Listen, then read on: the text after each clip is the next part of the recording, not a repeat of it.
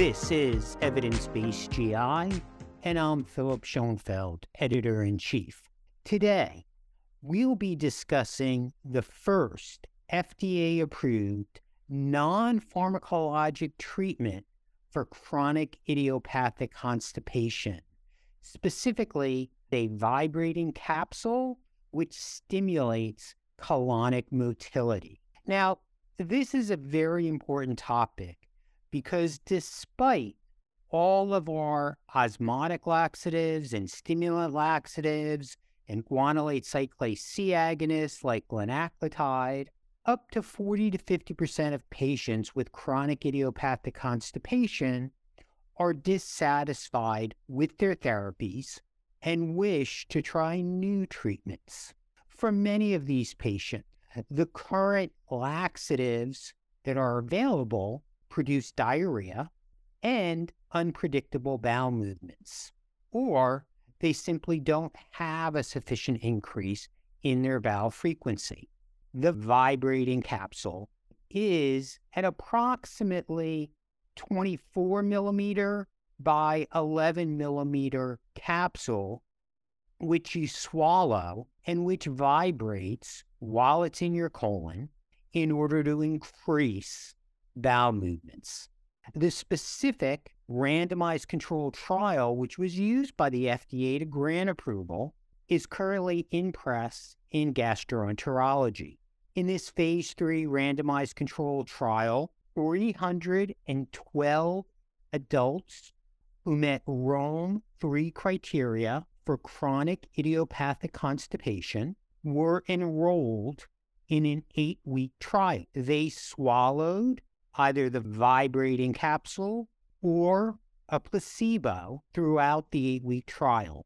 Capsules were swallowed at approximately 9 p.m. on 5 days out of 7, with Wednesday and Sunday night being the exclusions. If you were in the vibrating capsule arm, that capsule vibrated during what are called 2 cycles. In other words, at noon on the day after you swallowed the capsule, you had a 2-hour period where the capsule vibrated for 3-second intervals 3 times a minute. And you would have 2 separate vibrating cycles over a 2-day period. Utilizing these capsules does require an activation pod, as well as downloading a mobile app to your phone, which is what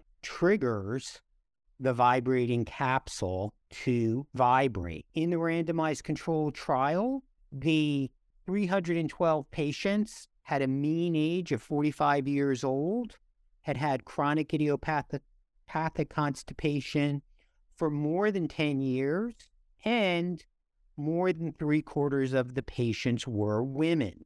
In this 8-week trial, at baseline, they had about 1.5 spontaneous bowel movements per week and essentially 0 complete spontaneous bowel movements per week. Per FDA guidelines, the primary endpoint was achieving at least an increase of 1 complete spontaneous bowel movement per week, or having 2 or more complete spontaneous bowel movements per week for at least 6 of the 8 weeks in the trial.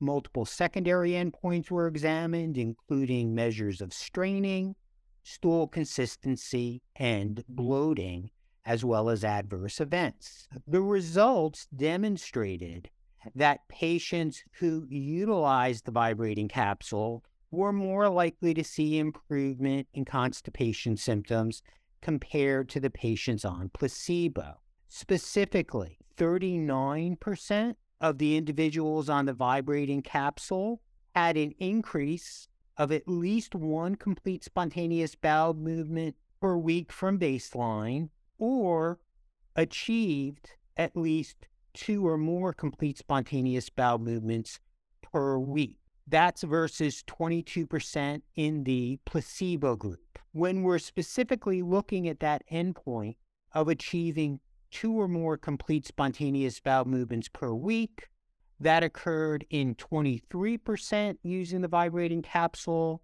versus 11% on placebo. And in a post hoc analysis, they found that 13% of patients on the vibrating capsule achieved 3 or more complete spontaneous bowel movements per week versus 5.4% on placebo. In general, what the study demonstrated was that after the first week, that the mean number of complete spontaneous bowel movements per week was between 2 and 3 for patients who were getting the vibrating capsule versus only about 1 per week for the patients on placebo.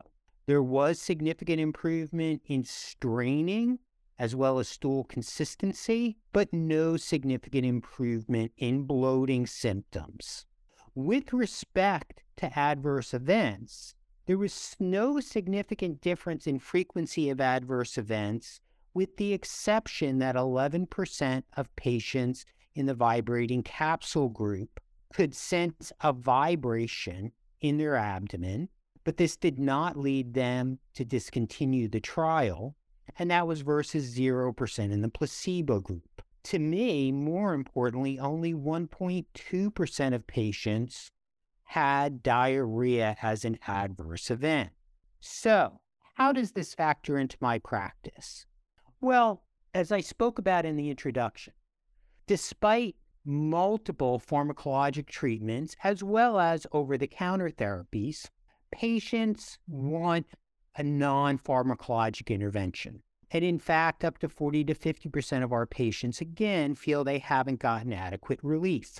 This is a helpful new addition to my armamentarium for patients with chronic idiopathic constipation. Now, the vibrating capsule has only recently become available for use in 2023, and with limited supply, is usually only available at some centers for excellence of GI motility. However, more widespread availability of the capsule should occur soon. It is unclear how insurance will reimburse for this. If a patient pays for it themselves, it's approximately $90 per month. For my patients who have not had adequate relief with osmotic or stimulant laxatives or secretagogues like linaclotide, or if they get significant diarrhea limiting their use of those agents, then I have tried this in that subgroup. However, we should keep in mind that this has not been evaluated in patients with irritable bowel syndrome with constipation and has only been looked at in an 8-week trial. So we still need more data about how it will work long-term in this chronic condition. Our bottom line key points are the vibrating capsule, which is swallowed in the evening 5 days out of 7, did produce a significant improvement in complete spontaneous bowel movements versus placebo. Generally, we saw double the number of responders with the vibrating capsule versus placebo, and that all primary and secondary endpoints were achieved, with the exception of showing improvement in bloating. Significantly, the rates of diarrhea were exceedingly low at only 1.2%, but this may be a very expensive option for individuals with chronic constipation if insurance does not cover it, since the out-of-pocket cost would be $90 per month. Thanks very much for joining us, and we look forward to you joining our future podcasts.